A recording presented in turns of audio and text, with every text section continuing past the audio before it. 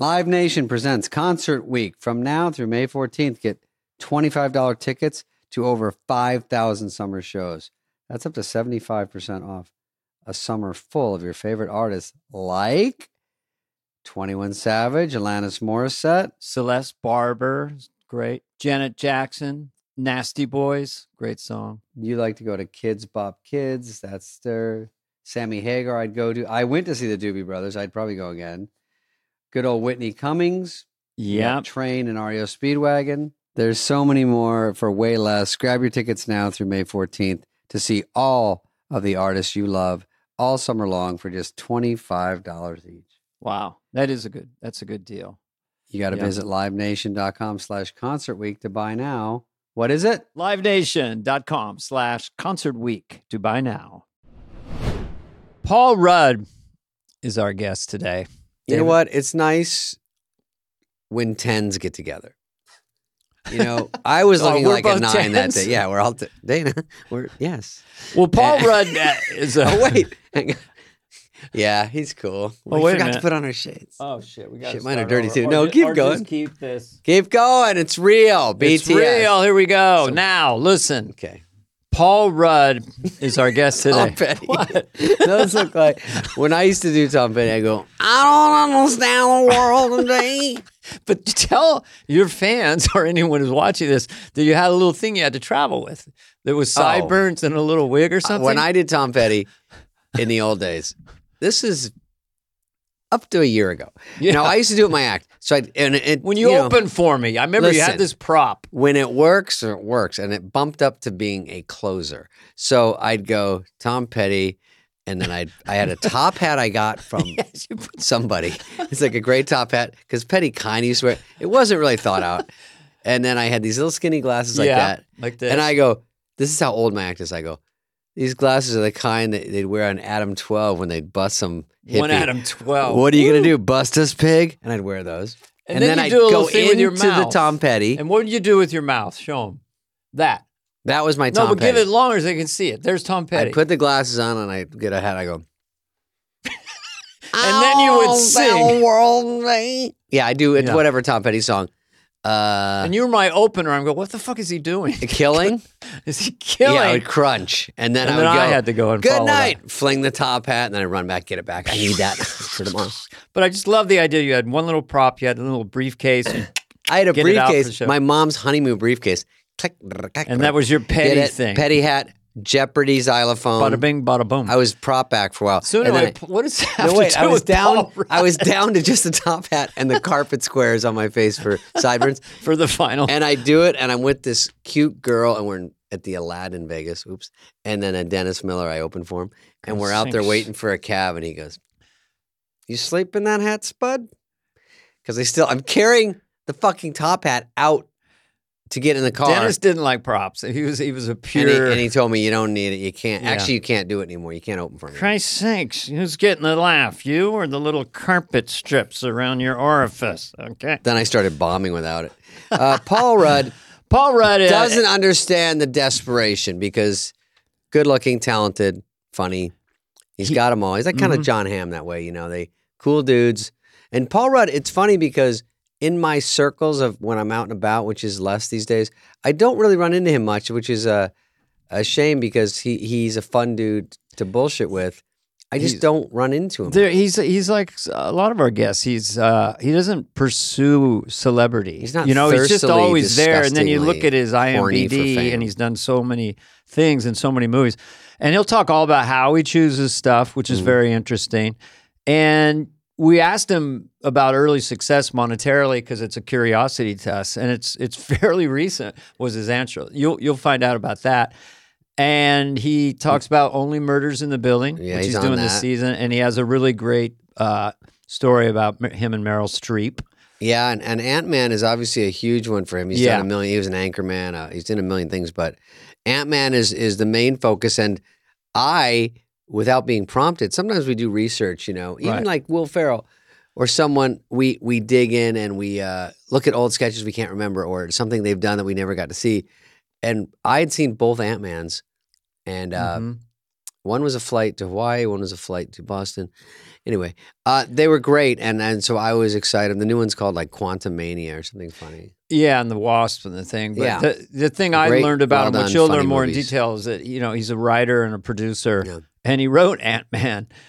Oh, he wrote the first Ant-Man. Adam McKay. So that's kind of why it has a little cool frequency to it. But enjoyed it a lot. And again, on this podcast, as you know, super Beatle fans, we just accidentally tumbled into him meeting Paul McCartney and then the Beatle thing. And you'll find out how gigantic and knowledgeable a fan of the Beatles is Paul Rudd. So that I always you guys love corrected me on something from the thing. Did we? I'll tell you on the break. But also, I have something from the Beatles that I showed them, and no one saw, and no one knew, and you'll hear about that. Yeah. All right, here he is, Enjoy Paul Rudd.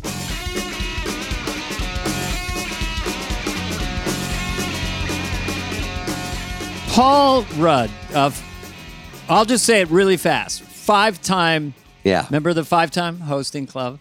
Yeah. We're going to go over Clueless. He launched pretty fast. Yeah. Halloween 6. I was in Halloween 2. Stacey Dash was in Moving. I was in Moving. So 6 degrees of whatever. I read for Moving.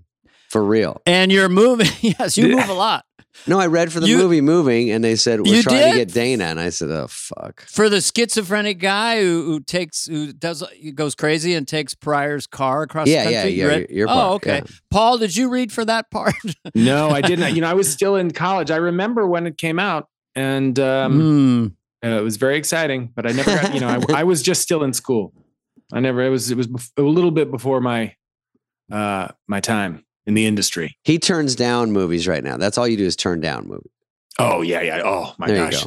It's a daily occurrence. Yeah, that's great. All the stuff I'm turning down. They used to call Kevin Kline Kevin D. Kline. That's funny. I don't know. That was from CAA. I don't know if they call Paul Rudd, but what? I got exhausted. This is quite a resume. I know. It's like, where do you start? It seems like a dream. If I had a kid come out of college, I would write out. There's no declining there. I'll do it. Sure. Great. All quality work. Where do I sign? You produce, you co-write, you co-wrote the sequel to Ant-Man. Is that right? Mm-hmm. Yeah. The first one and the second one. No way. Really? Come out now. I didn't write that one, but I did. So they come to you as an actor, and then they say, and then you say, "Well, I'd like to co-write," or they offer it, or how does that happen? No, it just kind of happened. When Ant-Man first started, I was cast in that movie by Edgar Wright, who was the original director, and there was a script, and then they wanted to do something else, and then there was another script that they had hired from. They had written another person or another two people, I don't know, had written another script. Edgar left the project. There was another script that came along, and it just seemed like it was a little all over the place. And when we were looking at other directors, Adam McKay came in, and then he and I were talking. We were talking about what we could kind of do with the movie, and then they hired us to write it, the two of us. So, cool. So Adam and I kind of holed up in a hotel room for a couple months, and then just really tried to cruise through that. But he's such a great, McKay. Yeah, McKay can I would say the two of you in a room writing and making your choices, no wonder it was a hit. Adam is brilliant.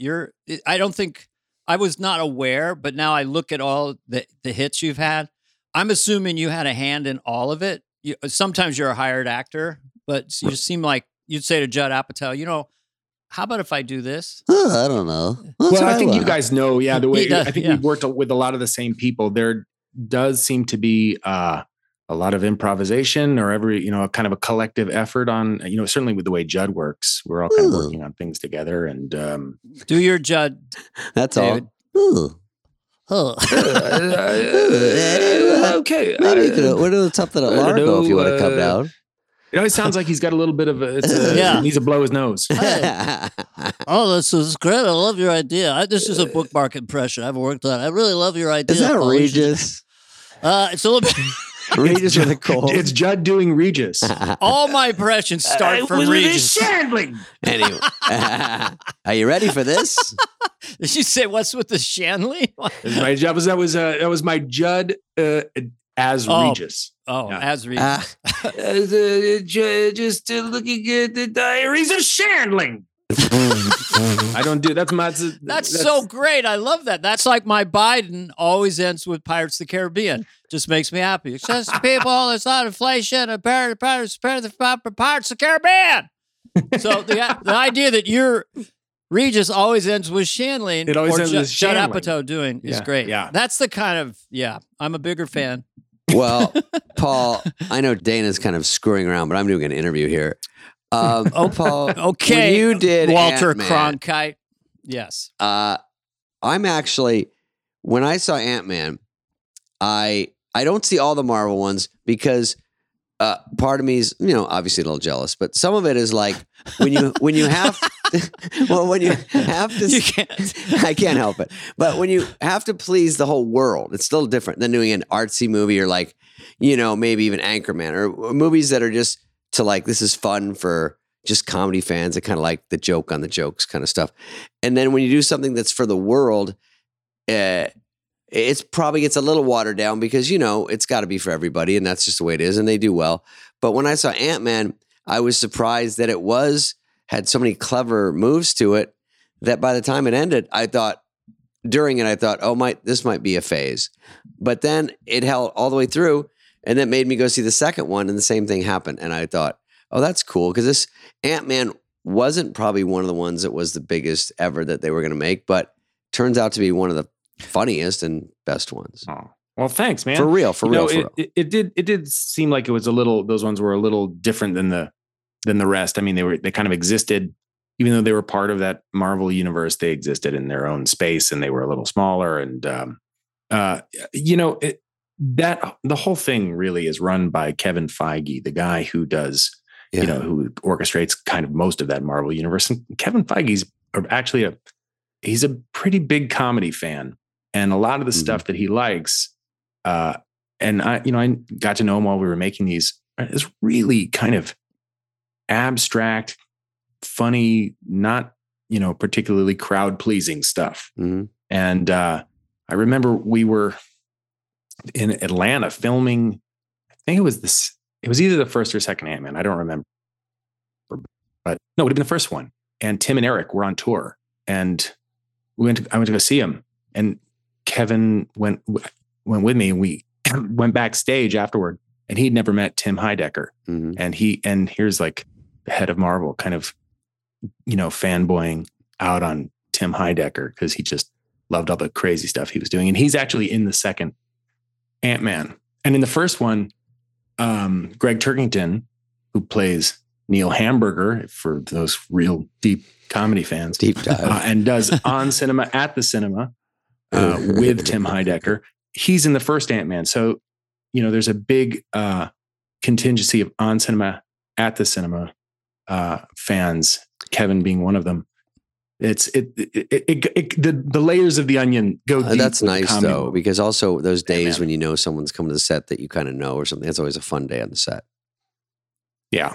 Did you and Adam McKay ever write something and you said, let's just put it in, they're never going to go for this, and then they were maybe surprised? I remember, I don't know anything that they went with. I remember we thought, oh, this would be cool. Like in the first one, we thought, oh, we were also kind of trying to retain or go with what we read in Edgar's version that he wrote with a guy named Joe Cornish that we thought was great. And there's this heist movie, but we put in this idea that like, what if he does a test run and actually accidentally fights an Avenger? That would be really cool. And we were laughing about it, and we put it in, and we did wind up shooting it. But I think in the second one, we talked about the villain being kind of this thing that went from person to person. We loved the idea of having Nathan Fielder be the bad guy because it just seemed like a really weird choice and funny. Yeah. But then when you're, and then it would hop from person to person. And I guess when your villain is an invisible gas, they don't really feel like they're going to make that movie. Oh. I remember we liked that idea. I think most of the ideas that we had that we really liked didn't get made. Oh, okay. Wow, we sound a little bit bitter. No, not at all. You're not lucky. At all. I do still want to see Nathan Fielder as a villain in a movie. Oh yeah, that's a perfect choice. Nathan For You. That's the name of the show, right? Or yeah.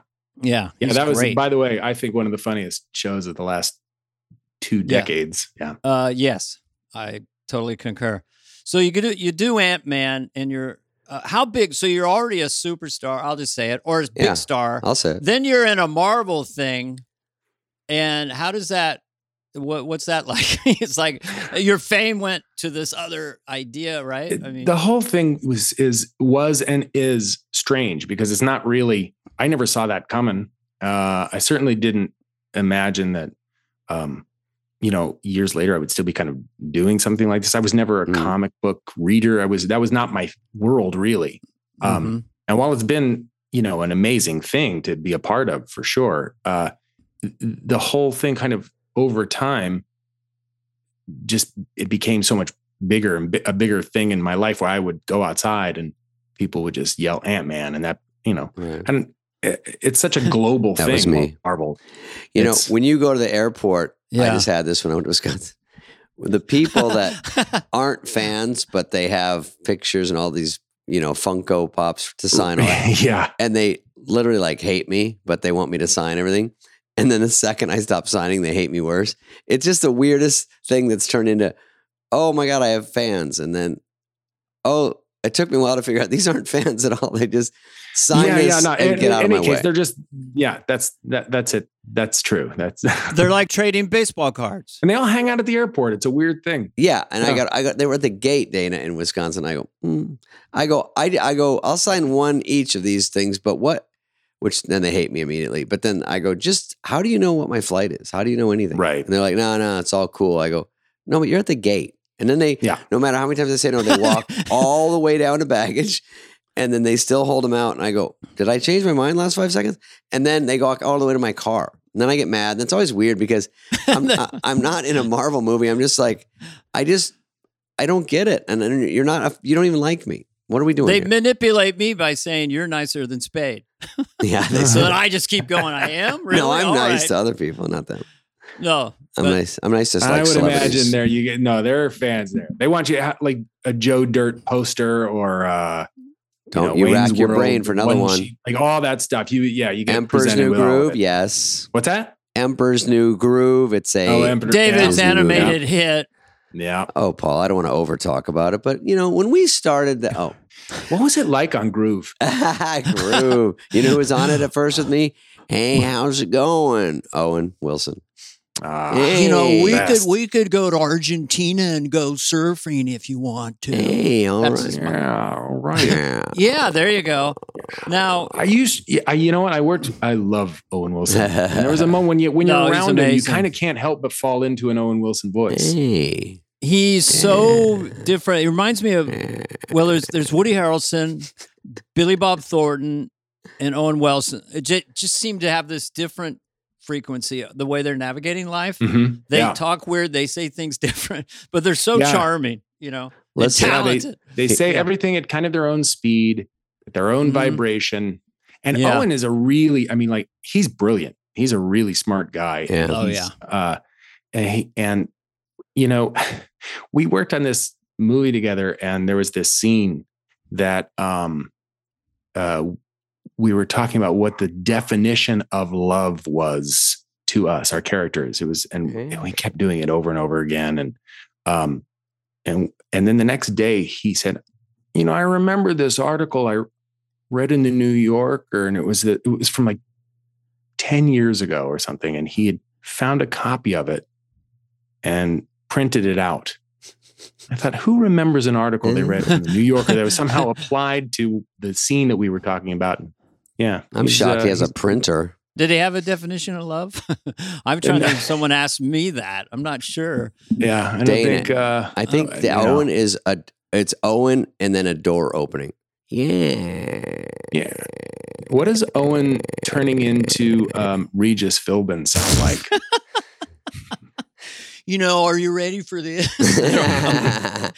We could go surfing in Argentina, but I sent him with my phone a little painting that I did. He goes, "We got another Basquiat on our hands."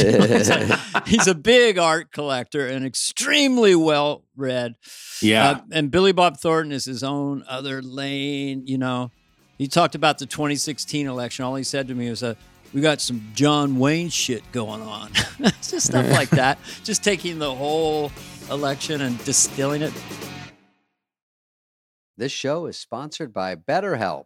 What did I want to get off my chest recently? Well, it's probably something you got to get off your chest because we all carry around different stressors, big and small. We just keep things bottled up, and then it starts to affect us negatively, David. Negatively. Yeah, it was something about when I was merging and the people weren't waving back to me. It bothered me. But, that's a small stress, but it can be bottled up and get bigger. Therapy is a safe space to get things off your chest. And how to figure out, you got to work through whatever's weighing you down. Mm-hmm. Yes, and I was in therapy. I'm there here and there now, but for 5 years.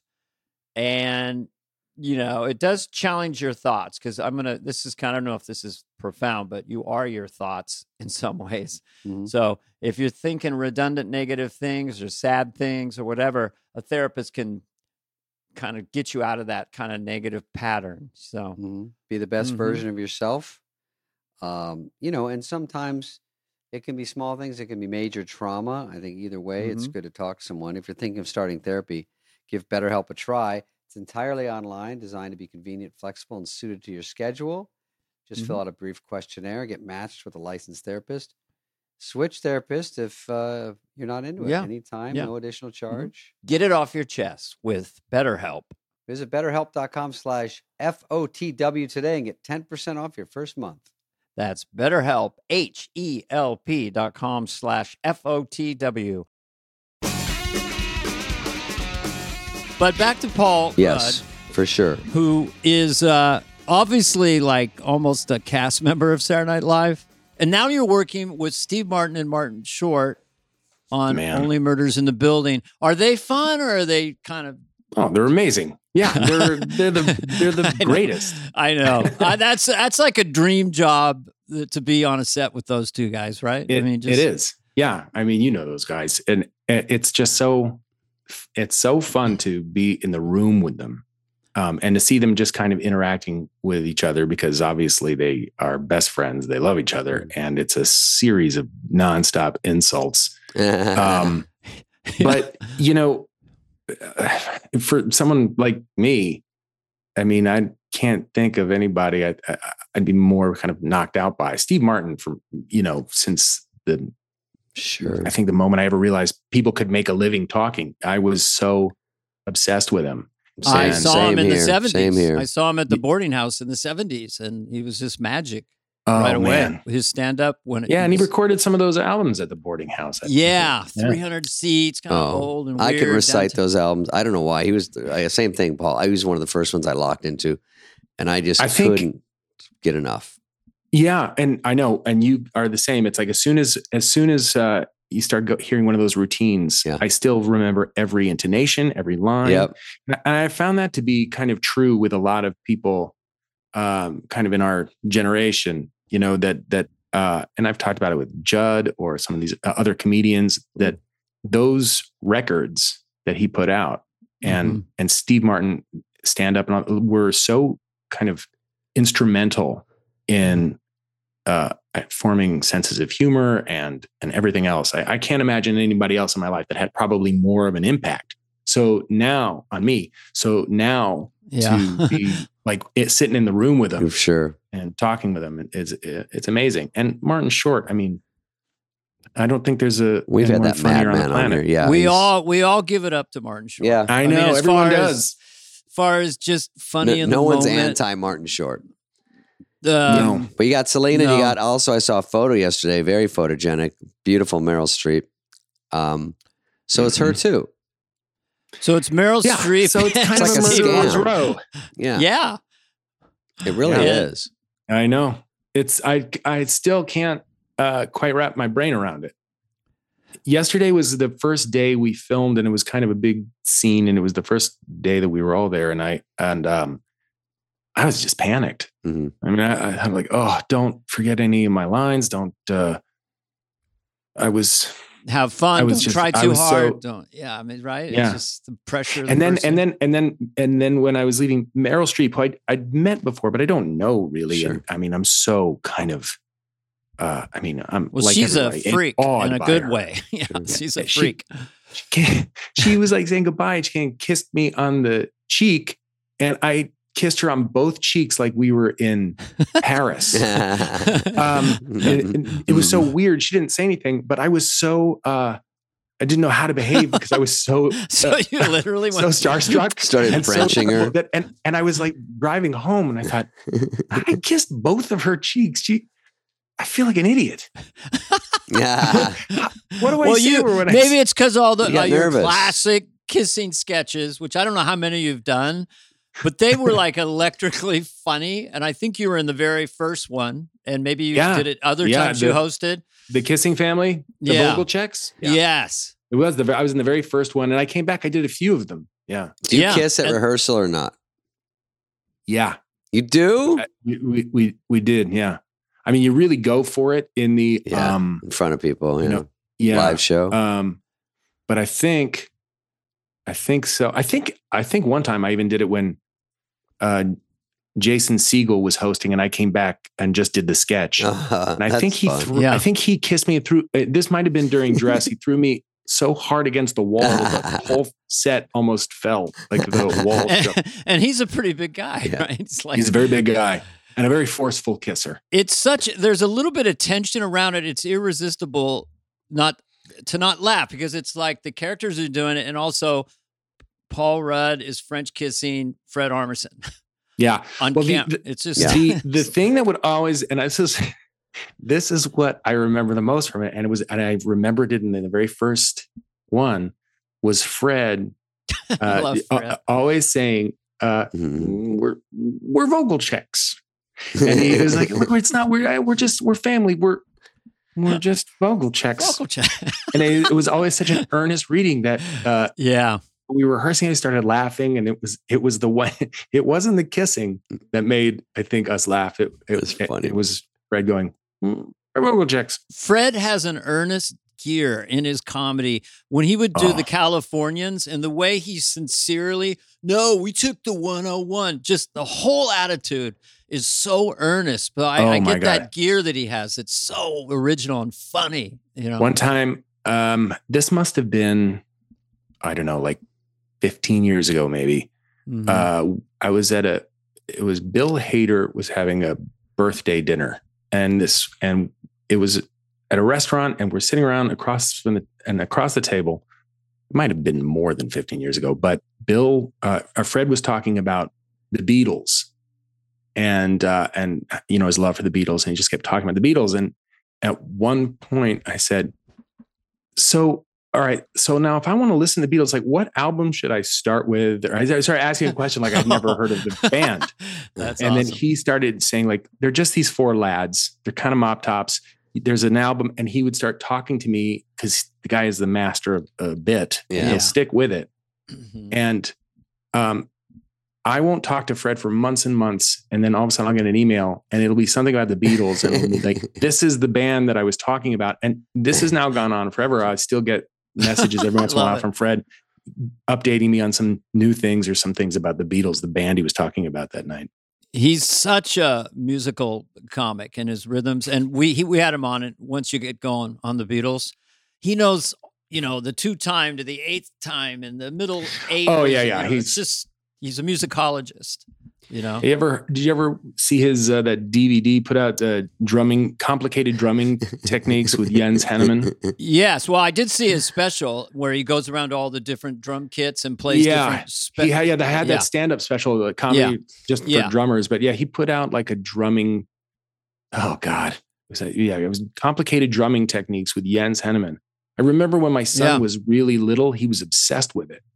He loved drums, but I don't think he got the comedy. The drums are fun though. Yeah. But it's such a specific kind of thing that he's doing. And I thought it was the funniest thing ever. Well, when I first saw him at the do the the accent bit at the Largo. So he's going around and he's doing New Hampshire or whatever. And the accents are really good. And then I didn't realize in real time, he's getting very specific, like Bakersfield. I'm from Bakersfield. Like he's making up accents. And it slowly burns the audience down. When I saw you with Bill Hader and Fred and some of the sketches, I thought, wow, that's so much fun to be with those two guys. Oh man. Was that your first time? Was that sort of the group was Kristen Wiig and those guys? Mm-hmm. And then when you come back, is it different every time or would it sort of overlap? The first couple times they were still there. I mean, it actually made it a lot easier because I had a couple of friends on the show and a couple of friends that were writers. So I, obviously had always wanted to host the show or somehow be involved. And so the first time I got to host the show, it was a little easier because a few of my friends were there, Bill being one of them.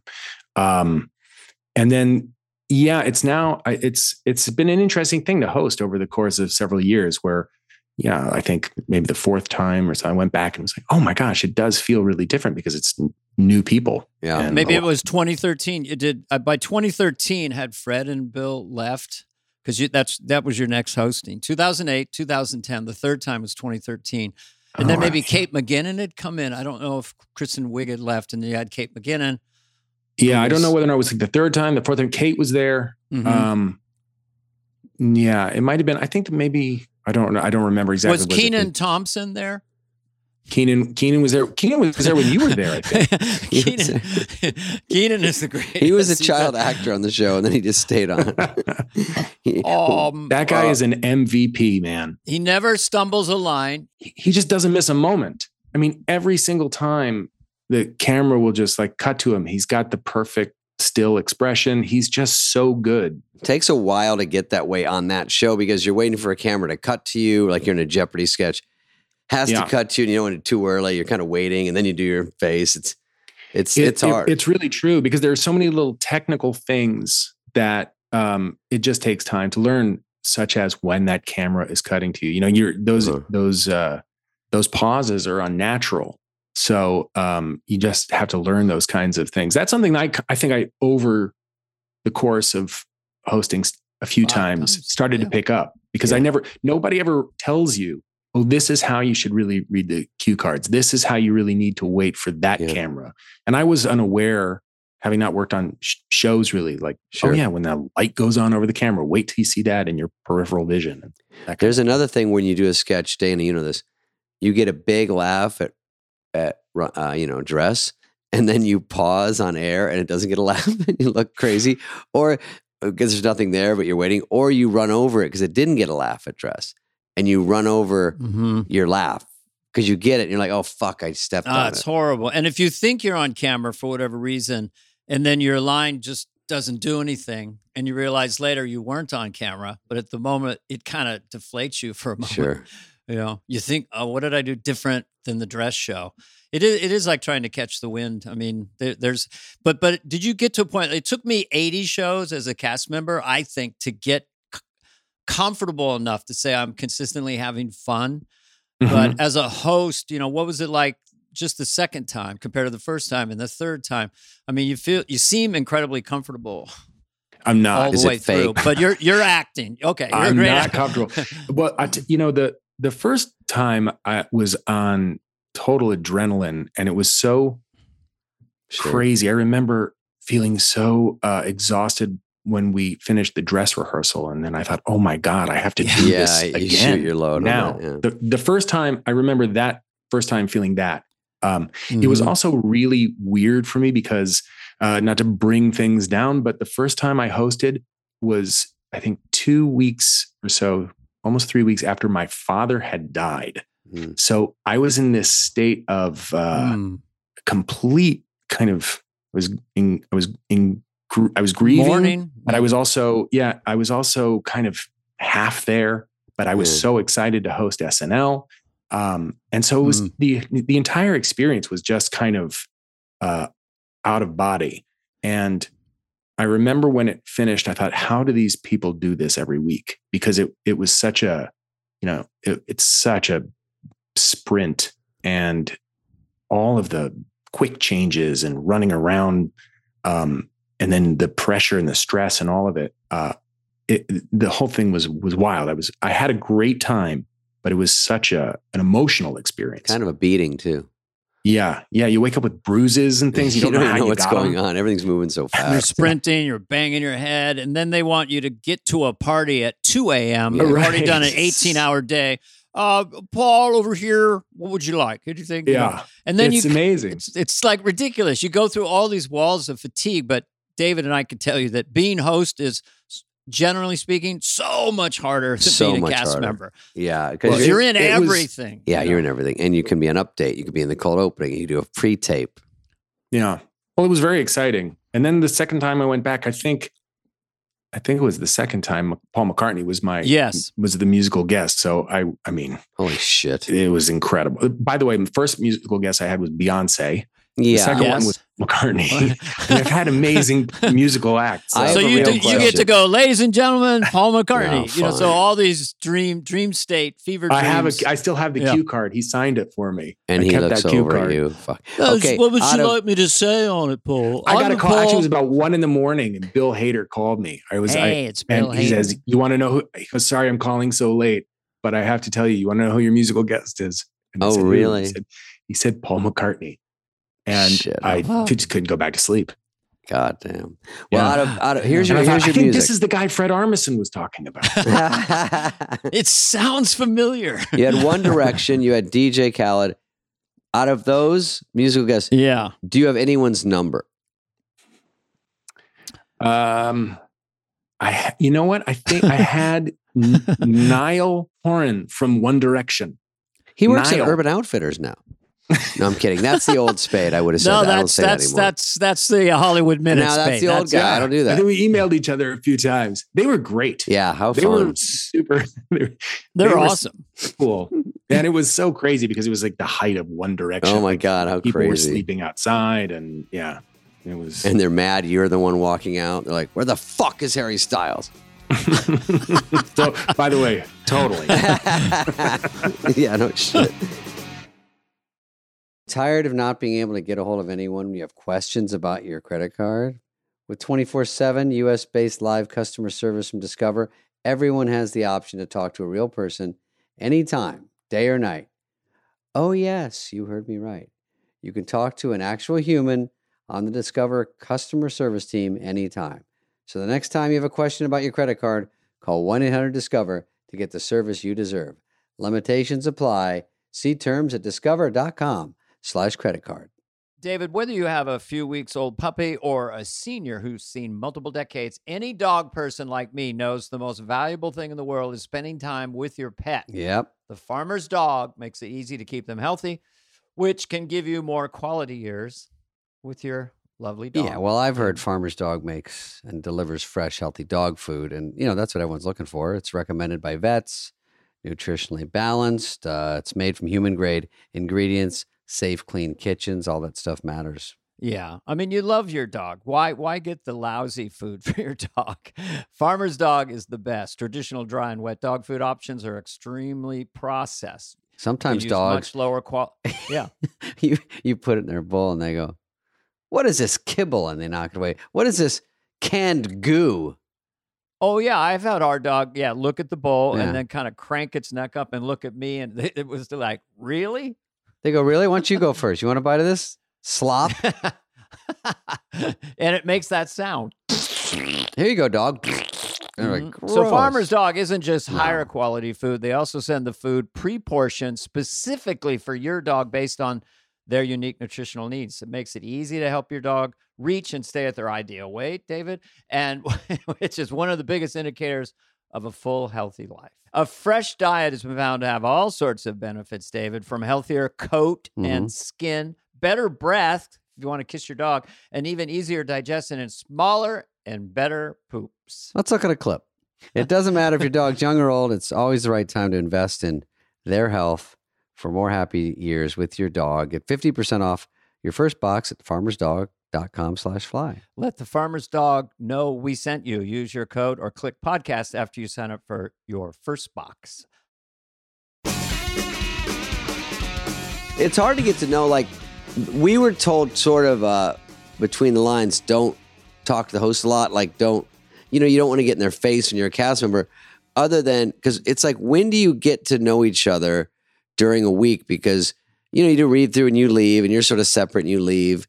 And then in rehearsals, you're sitting around for a little bit. So you can kind of bullshit about it while you're in between. We're going to fix something. Give us a minute. Fixing a light. And then you kind of get to know the host a little just because you're right next to them. Mm-hmm. And then you do this. There's the show, but everything's moving a million miles an hour. Then there's a wrap party. And then you feel like this kinship, but you didn't know anyone that well, but it's sort of a good feeling because you went through this. So the next time you host might be more fun because you feel like you've got a base now with everybody. Right. And you sort of know I imagine that. It's different with every host. Yeah. Because the first time I did it and subsequently second, third time, I mean, I've known people on the show and have been friends with people on the show. And you do guest spots too. Yeah. I had done guest spots. Yeah. But the idea, it's like, okay, well, that first day they were coming around giving a pitch. And then I thought, okay, well, I can at least go hang out with my friends and talk about sketches. So, you guys know how that week works. And then if Tuesday comes around, you go out to dinner with Lauren and a few other people from the show. Mm-hmm. Some hosts will then just go back to their hotel after that dinner. Yeah. I live in New York, but it's like, I just have to go home.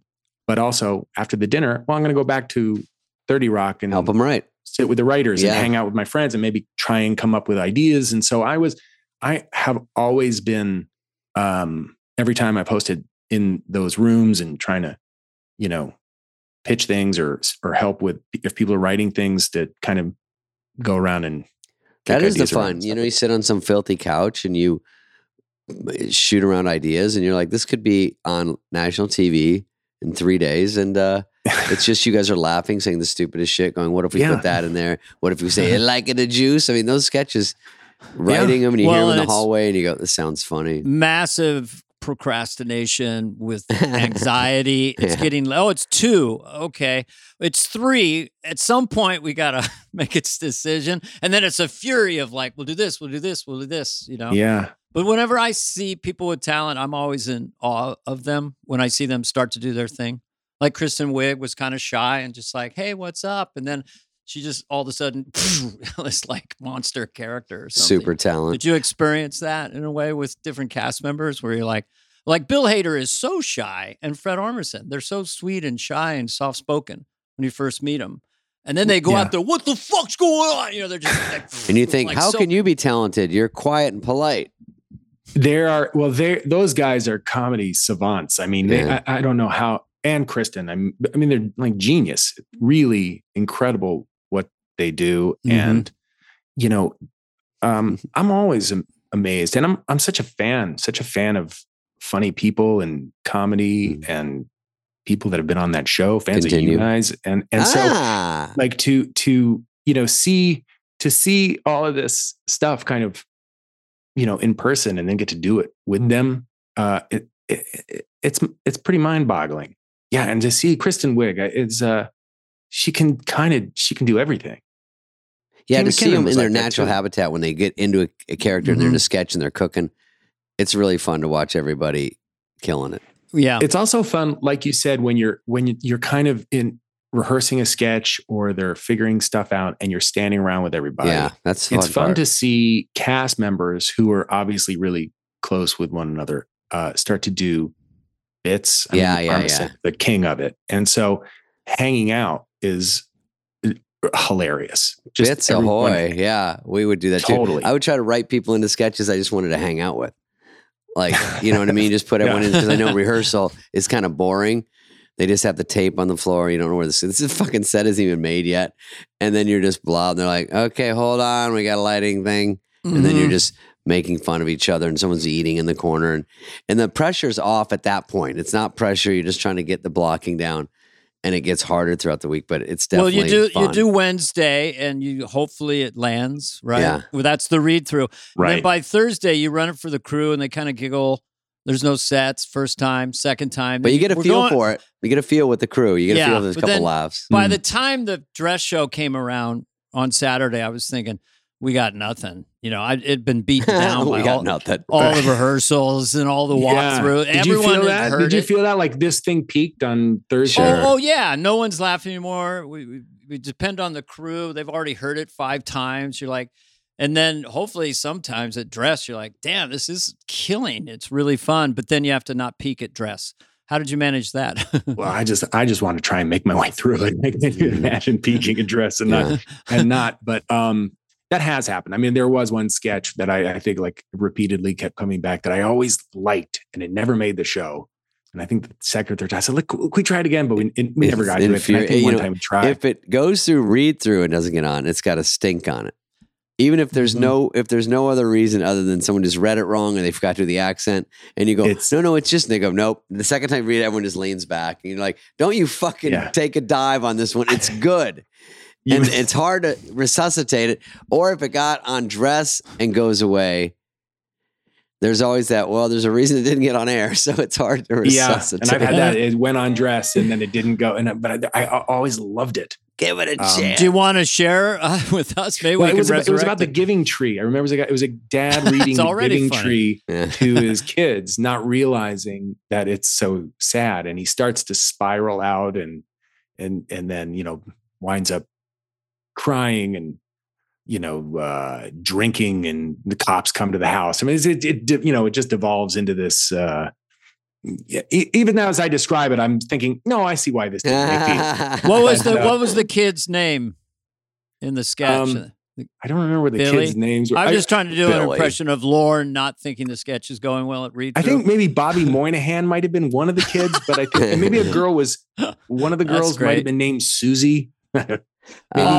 Susie's sad. Bobby sits back. Bobby has a tear. And that's this is at read through. He's reading stage direction. Right. Yep. Yeah. That's sorry. It. Yeah.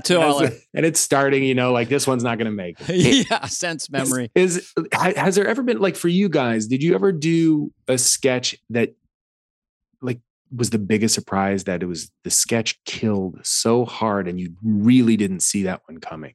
Is there one that sticks out for either one of you? That Well, I would say, if you want to go, David, from my very first SNL, I'd never done sketch, and the Church Lady sketch with Sigourney Weaver and Phil Hartman and stuff moved up to the first sketch, and then it really killed. And it shocked me. I'd never had a dress on. I'd done a little bit of the character in my stand-up.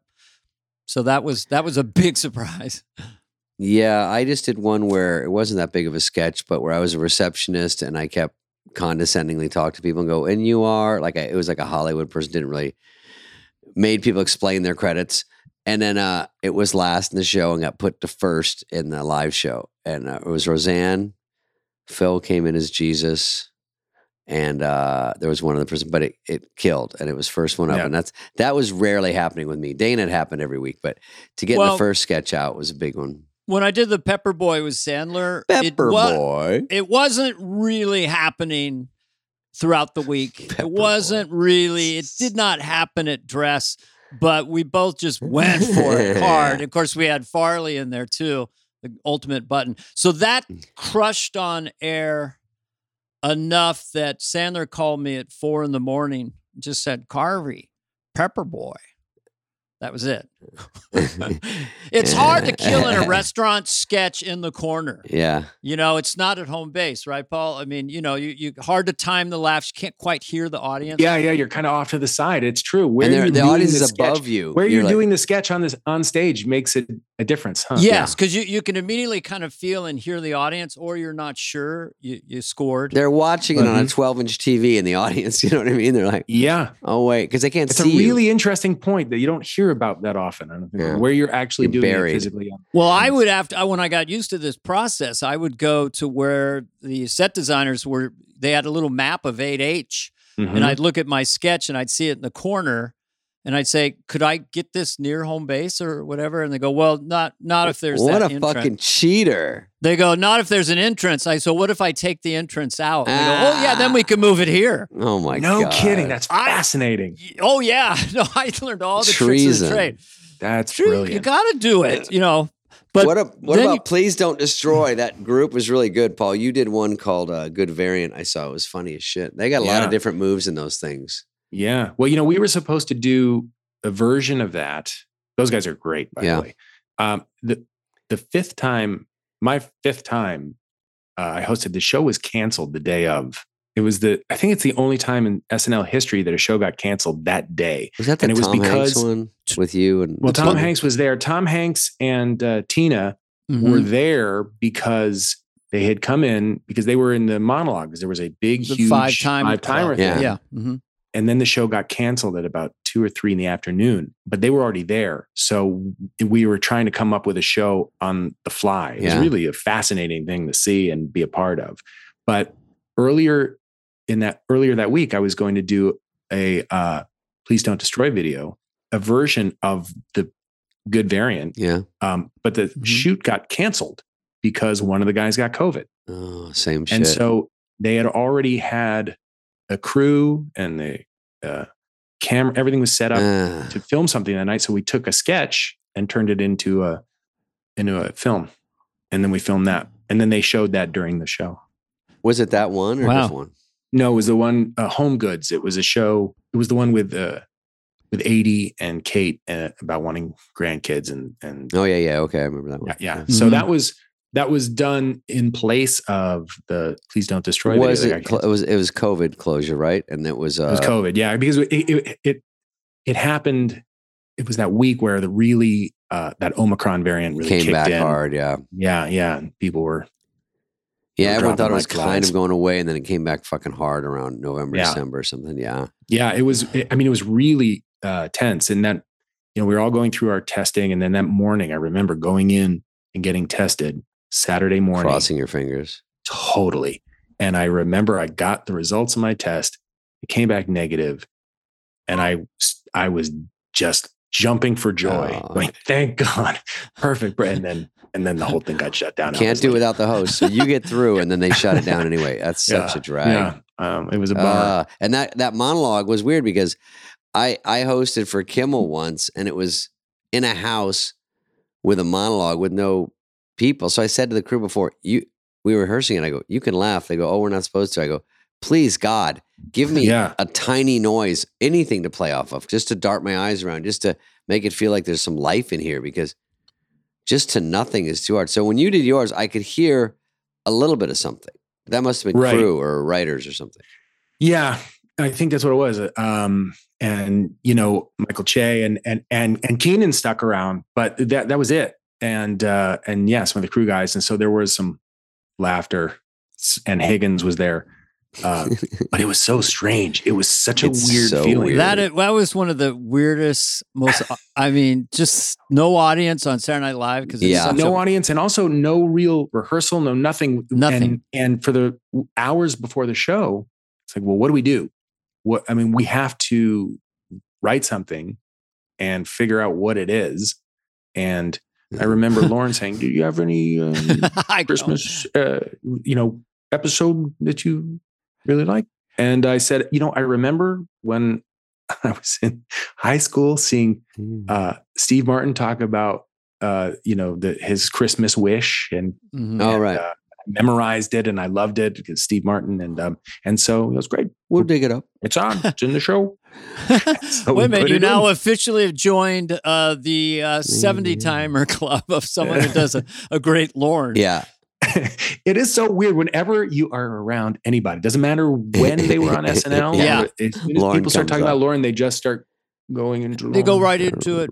So you spent a lot of time with Lauren because Lauren spends a lot of time with the host and also you guest starred. You're a friend of the show. You're the third Paul. He likes Paul McCartney, Paul Simon. I love him. I like all the Pauls. No, he's we love him too. He's amazing.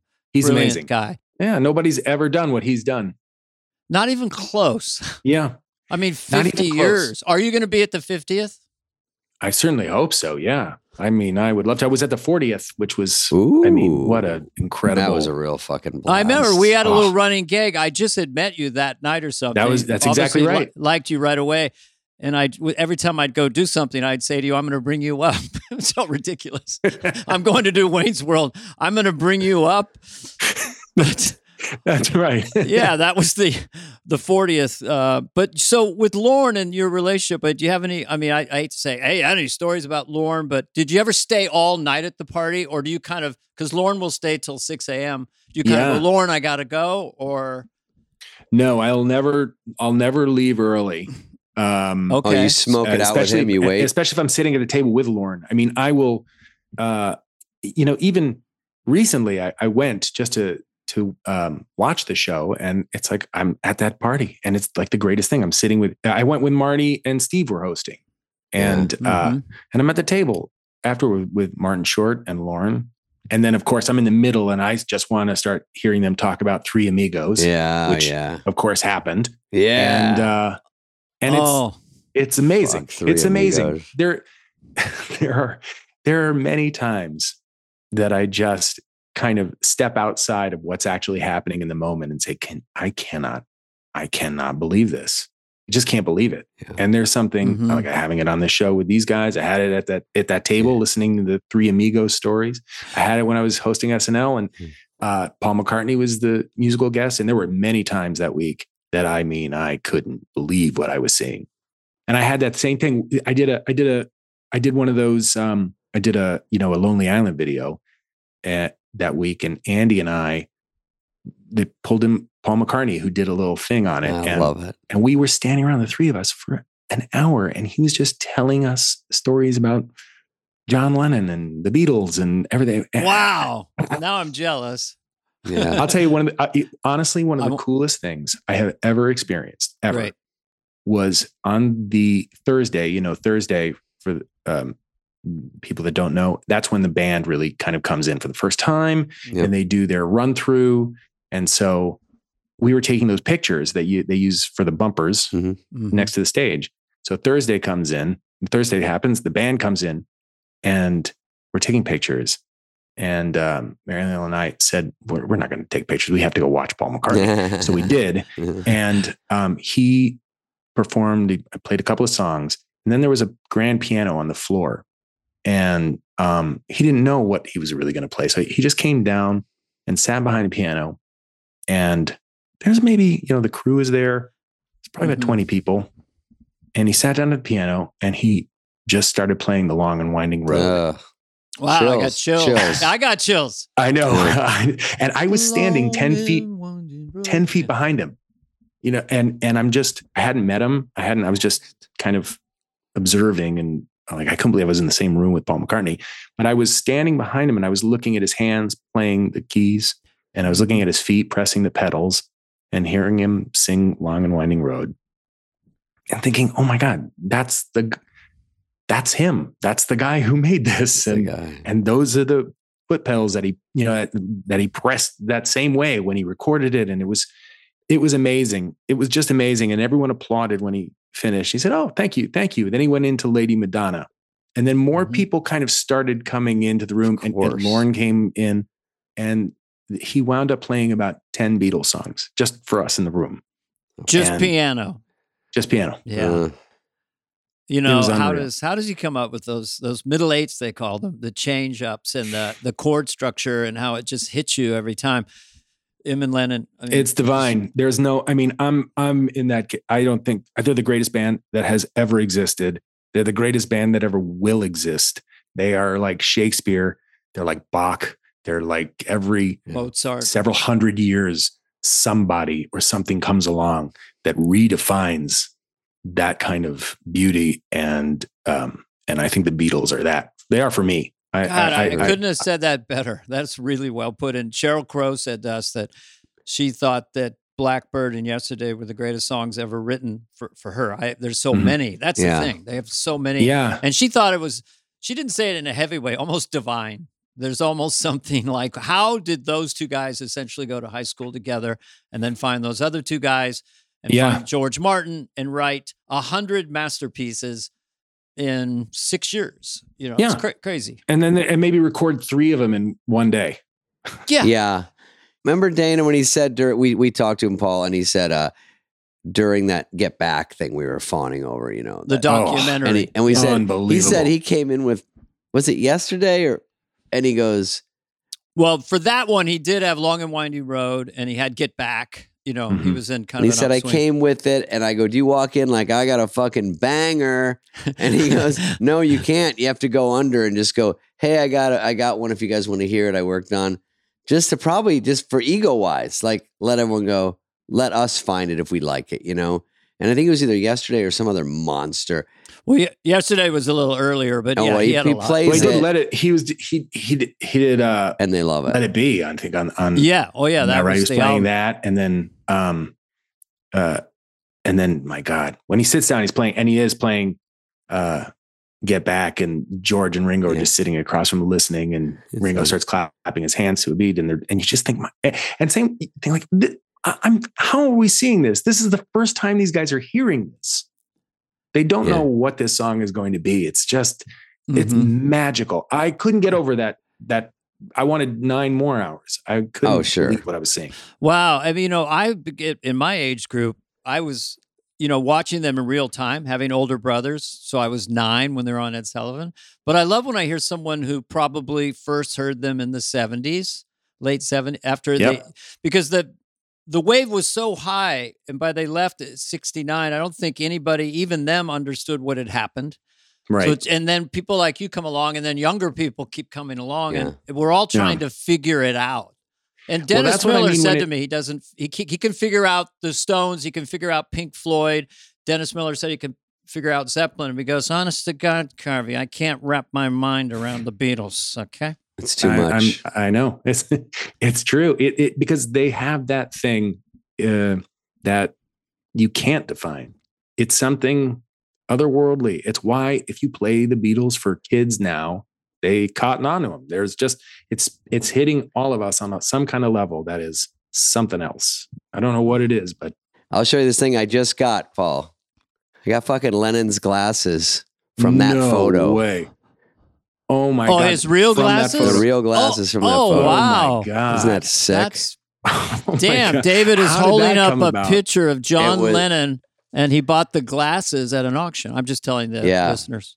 Yeah. It was a bit steep, but it was because you never see shit like that come along. And I saw it, and I was like, and I called the auction place, and he goes, well, it's going to go up. I said, I got to try to get in there. And I just got horny for it. I was like, it's too fucking cool. Because when in your life, Lennon and McCartney and they had proof it was his. And I said, oh, I used to do it with a friend of mine at some of the SNL parties. That was really cool. Everyone's really, just cool people are coming to the SNL party. Maybe it's Elton John or whatever. And we used to imagine, what if John Lennon could walk in? We were like, everyone would just stop. And so... Yeah. Anyway, I'm with you, Paul. You, me, Fred Armisen, and David, and whoever else wants to join us, we should have dinner and just fan out on. I mean, try to explain. There are I will talk about the Beatles forever.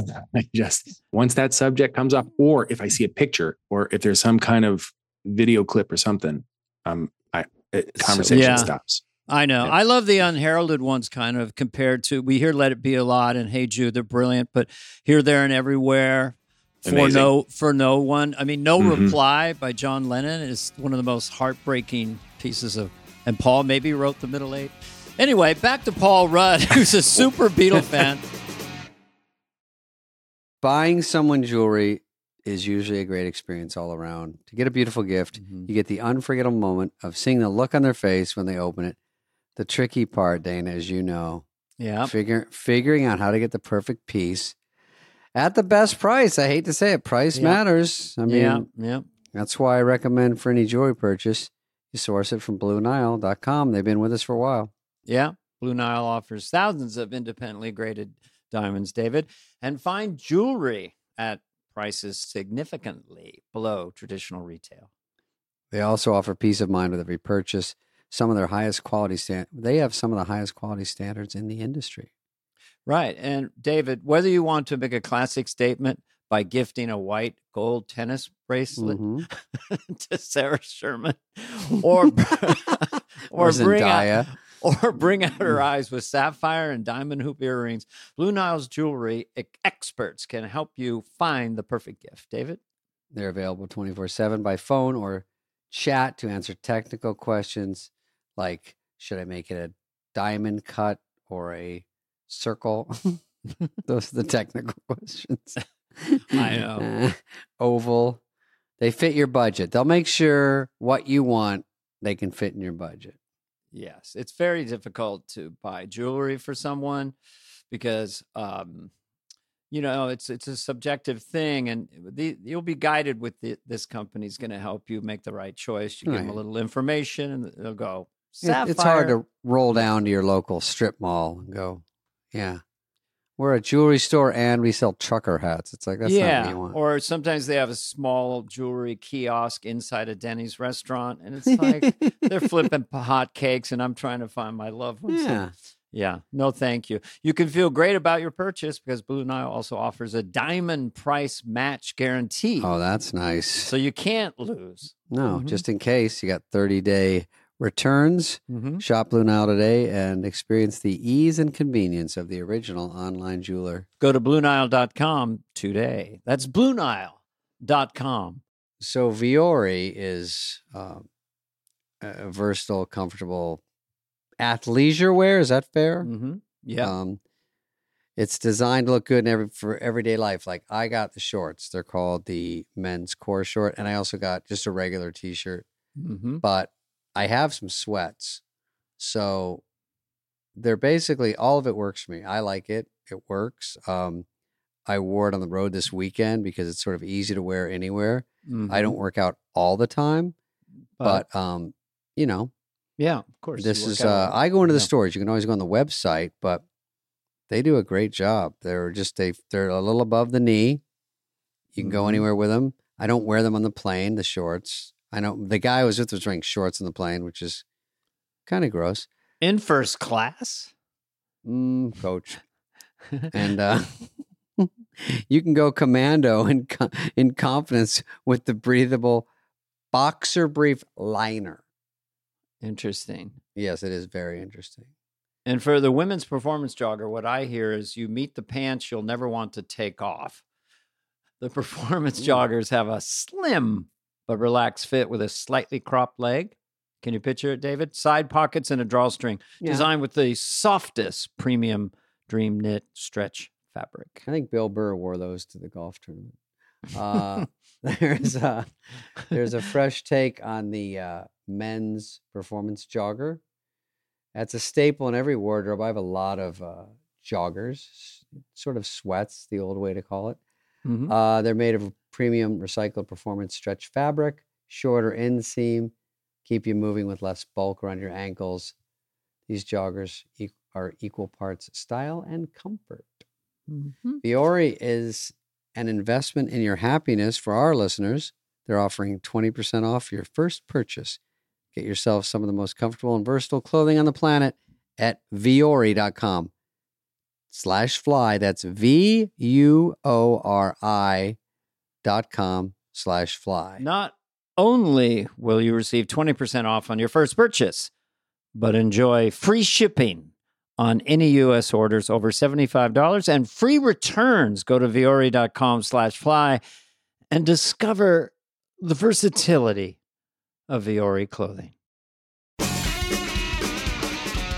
Oh, I have a question about Clueless. He's been in so many monsters like Anchorman and Clueless. Yeah.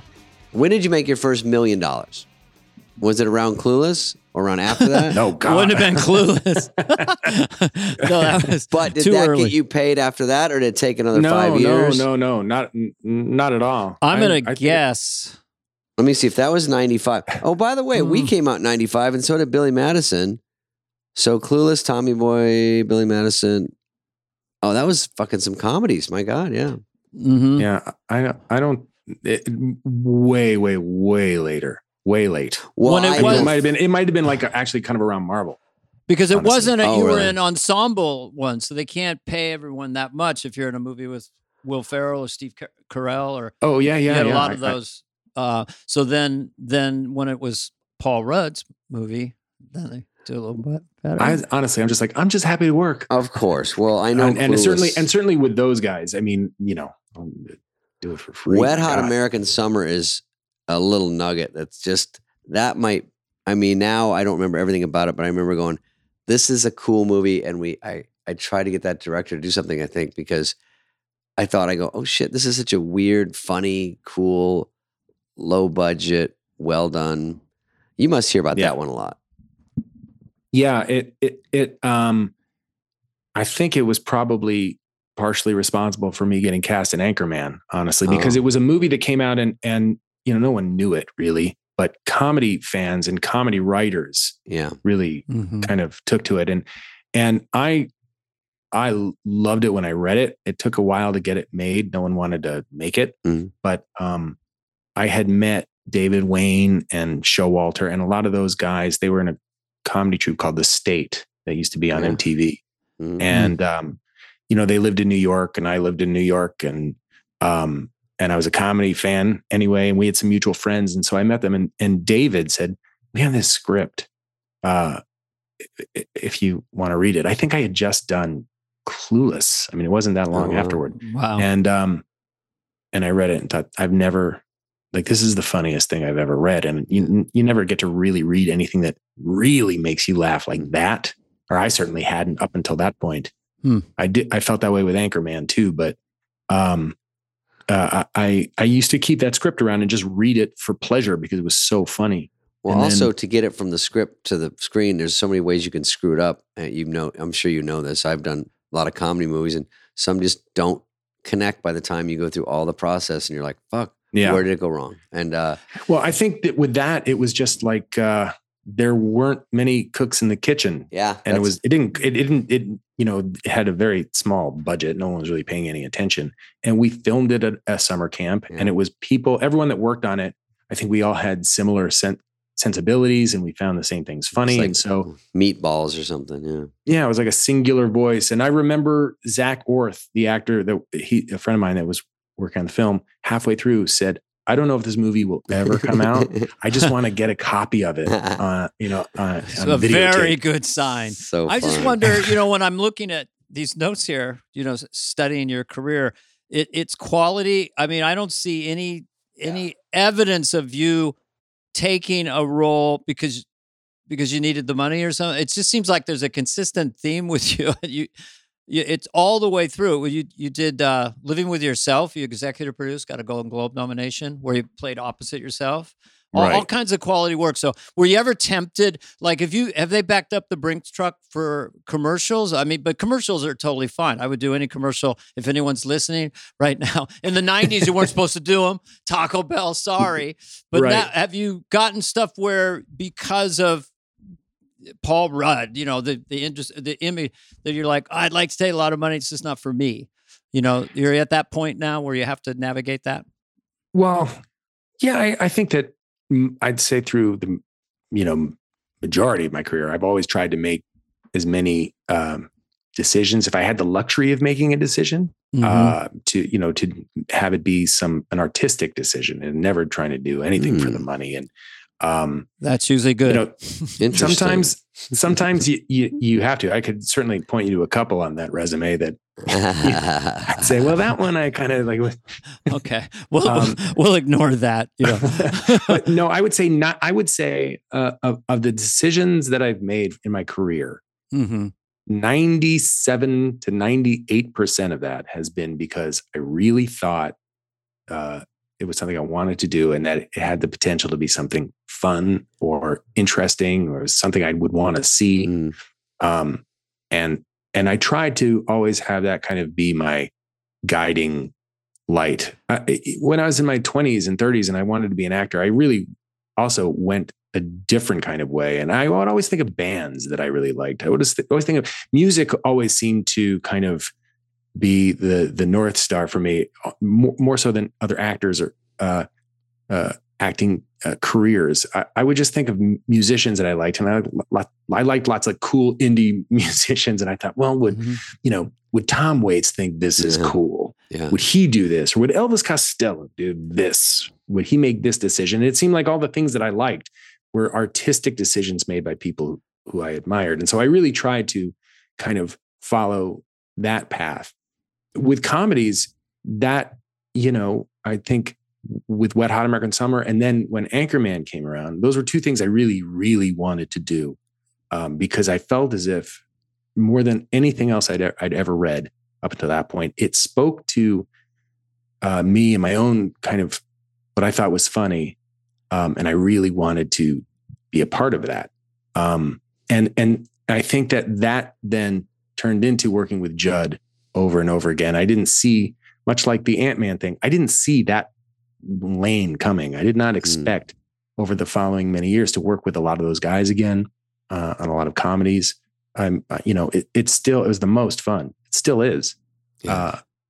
But it was always, I think I was always following that. Like, this would be fun. I think this is funny. I really like these people. I like these actors. I'd love to be a part of this. So, wow. I think the two lanes that explain this, one is what you just said, and the other of never losing a sense of awe and wonder of this remarkable good fortune we have to be in show business. And for sure, you meet people that get bitter or kind of angry or whatever, rather than just like, I can't believe we're able to actually do this on any level, I mean, right now I'm working.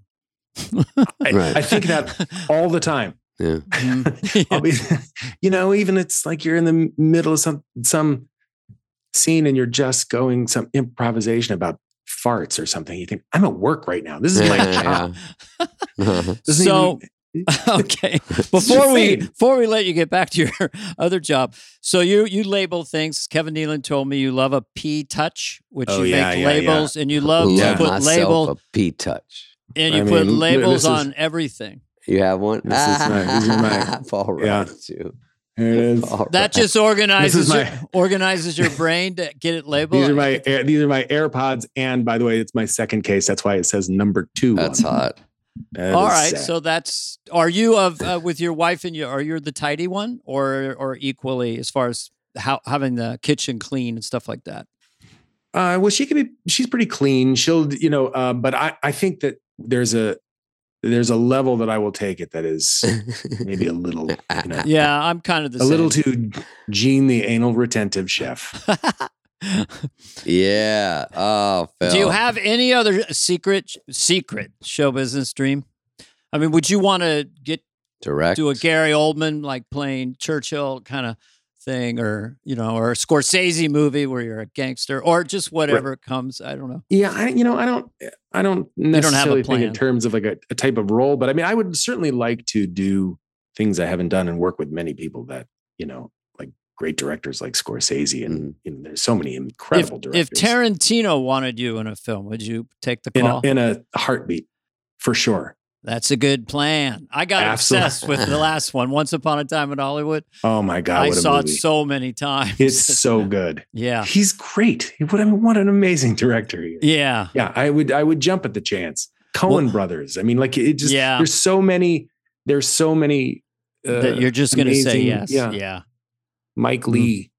I mean, there's so many great directors. And most people, I think, probably wouldn't think of me for some of these things at this point. But you're a big star. I would love to do more kind of versatile, dramatic roles or whatever. But I don't know. I've also haven't really tried to, for better or worse, guide my career by thinking, well, I just did a comedy. Now I'm going to do something really dramatic. Yeah. And, I think other actors probably do that, and it's might be smart.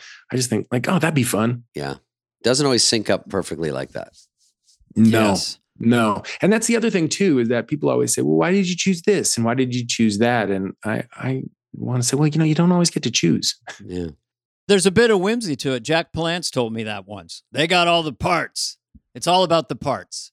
And if you get the parts, Spencer Tracy took that part. I didn't get to do that part. I don't do a Jack Palance. That's an old reference lost on younger viewers. Not at all. You start doing some one-arm push-ups right now. Yeah. I'm gonna, Oh, yeah. All right. Well, thank you, Paul. Thank you. You're a fucking stud. This has been really interesting and enjoyed it very much. Yeah. So I feel like I know you a lot better than I did after the 40th. I know. Well, this is the great thing. When I see you at the 50th, we're going to really have a lot to talk about. And I'm coming up. If you bring me up on the 50th, I'm coming. I'll be so excited to see you. I'll kiss you on both cheeks. Yeah. And then go, what did I just do? I'll be Dana's plus one. Paul, thanks, buddy. Very cool of you to come on and talk. And thanks for having me, guys. I appreciate it. Say hello to I really appreciate it. Steve and Marty. And I've never met Meryl Streep. Selena. Tell her I love her. I will tell her. I will absolutely tell her. Thanks, Paul. All right. Hey, what's up, flies? What's up, fleas? What's up, people that listen? We want to hear from you and your dumb questions. Questions, ask us anything. Anything you want. You can email us at flyonthewall@cadence13.com. David, have you ever been to Paris? You would really fit in right now. You've been to Ireland. Oh, me? Yeah. Yeah, that is so Parisian. What? It's just a Parisian. It's cool. This whole thing? It's this freezing in here. What?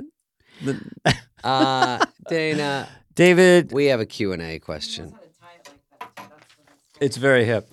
We have questions. Greetings to my favorite SNL alumni, Ann Spade. I'm a huge fan of both Dana and David. It would be a lifelong dream to speak to them. Well, you get an email. That's close. My question for them would be, you're on a plane and the plane is going down. Tragic, horrible scenario. Kind of cryptic question so far. And you have a chance to enjoy one last pleasure before it goes down. Do you A, eat your favorite snack, B, drink your favorite drink, C, kiss the stewardess that's up for it, D, make someone laugh, E through Z, look out the window and watch. Thanks, guys. Thanks, guys. Thanks, guys, to cheer you up. My first question for him is Bobby. Could it be a derailed train in the Swiss Alps? Because that seems kind of cool in a way. Similar, yeah. Build a fire. Less scary. And an igloo. What out of his choices? Snack, drink, kiss, laugh, or just do nothing. I would probably slam a drink and just, I'd get some 1942 tequila because I, for once, wouldn't worry about how much it costs. And then I would probably look out the window. I wouldn't want to. I would reenact in the aisleway your squib farty thing. From Warning Shot. Dude, Warning Shot. Yeah. You sent me the trailer. Warning Shot. Hell yeah, did you ever see the trailer? I did. It's hysterical. This is a great movie. Warning Shot with David playing like a mob heavy guy. Very serious mob guy. And one of our big famous people we interviewed said we should do a sequel to Warning Shot. It's a good movie, by the way. So I'm not making fun of that part. I'm making fun of a story I told about the shooting. Heather, do you remember that story? I always thought you should play a mob boss. I want to play a bad guy in the new Megan movie, so I'm going to check it. Megan, the doll that everyone wants to fuck.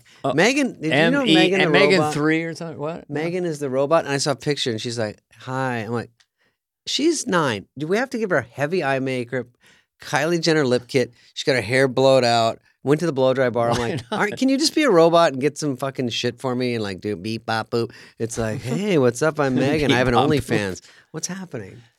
Go ahead. No, that's a great observation. Is that off Megan, the top of your head? Yeah, it's a robot. What's your IQ, man? It's a robot movie. Oh, I know of it. I haven't seen it. We watch All Creatures Great and Small. Would you like me to do anything for you? Oh, yeah, go get the paper. Anything else? Megan? Oh, hello, I'm Megan. Just saying. And I am a robot, and I'm hot. I know. Megan, Would you like can I some change cocoa? your voice? Because it's not as sexy going, well, I don't know isn't that what her voice is? Yeah. Kind of nasally? Yeah. I am Megan, and I am a hot robot. We got to change her voice. Make her more hotter. Bobby, anyway, that question was awesome. Yeah, Bobby, good job. Fulfilled your wishes. This has been a podcast presentation of Cadence 13. Please listen, then rate, review, and follow all episodes. Available now for free wherever you get your podcast. No joke, folks. Fly on the Wall has been a presentation of Cadence 13. Executive produced by Dana Carvey and David Spade, Chris Corcoran of Cadence 13, and Charlie Finan of Brillstein Entertainment. The show's lead producer is Greg Holtzman with production and engineering support from Serena Regan and Chris Basil of Cadence 13.